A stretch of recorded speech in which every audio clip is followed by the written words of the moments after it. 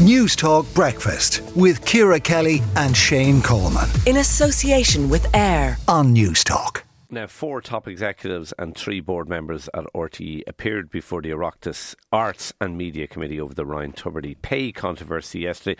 Jack Horgan Jones, political reporter for the Irish Times. What did we learn yesterday? Well, we learned a fair bit, Shane. Starting with, I suppose, the most important and most salient thing is that RTE still haven't done enough to call off the political dogs of war.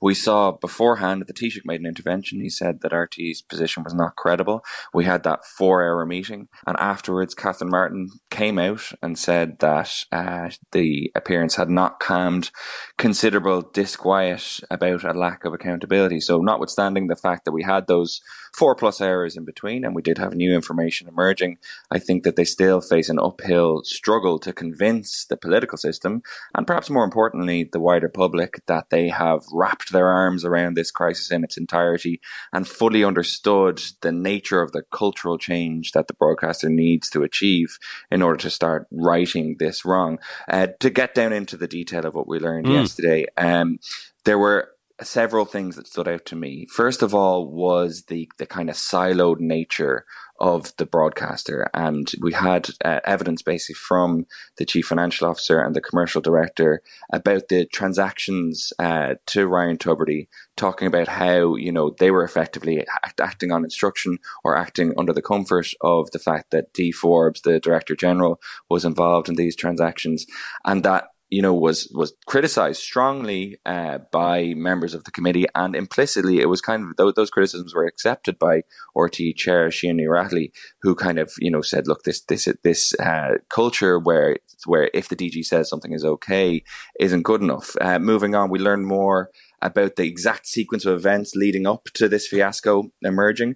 The fact that the board only heard about it towards St. Patrick's Day belied the fact that in the telling of the CFO, concerns first emerged in early March. And at that point, the auditors sought explanations from both him and from the DG, found them unsatisfactory. And at that point, then it starts moving up to board level. We also found out that Sheena Rattley had sought D. Forbes' resignation earlier on this month. On the 16th of June, she sought the resignation, which was not forthcoming, which is a new fact that we hadn't heard in the week since this controversy kicked off. Remember, last Thursday, when the statement first went out, RTE wouldn't mention D. Forbes' name. A week later, we have them in front of an Oireachtas committee saying that they tried to effectively end her contract. You know, this is an example of the exact opposite of what you're supposed to do in crisis communications, which is get everything out there. This is an example of more salient facts emerging day by day. I could go on. We learn more about Noel Kelly, the RTE, the super agent who controls who negotiates on behalf of so much of RTE's top talent.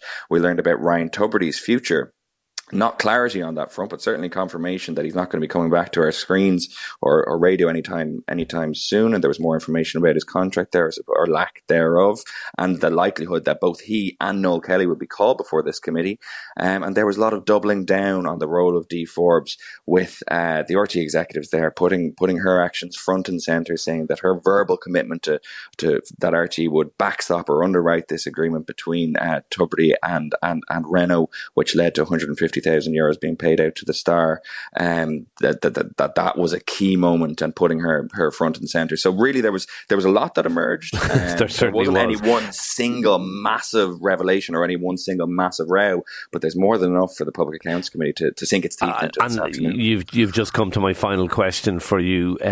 People listening this morning might be thinking, sure, there were before one committee yesterday, what's the point in going in front of another one today? What will the difference be in today's session, do you think, Jack?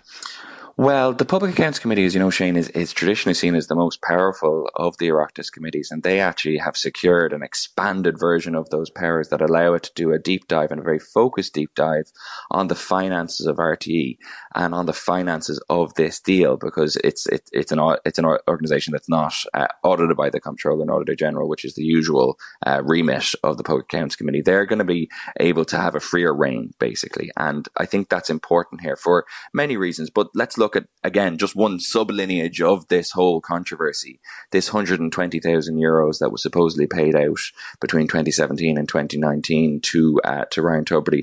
There's a huge amount of confusion about this. Yesterday, this was discussed. discussed. It was said that there was a loyalty payment due to be made in this amount to Ryan Tubridy, but that this wasn't made, but that €120,000 was, quote, credited to Ryan Tubridy. I'm still not clear on exactly what was paid and why in 2017 to 2019. We know that's the subject of a Grant Thornton investigation, but I think this is the kind of topic that PAC is well equipped to dive into. So we should expect to see more of that and more similar things today. Jack Horgan Jones, political reporter for the Irish Times, thanks indeed for talking to News Talk Breakfast. We will be talking to the chair of that committee, Brian Stanley, after 8 o'clock. News Talk Breakfast with Ciara Kelly and Shane Coleman. In association with AIR. Weekday mornings at 7 on News Talk.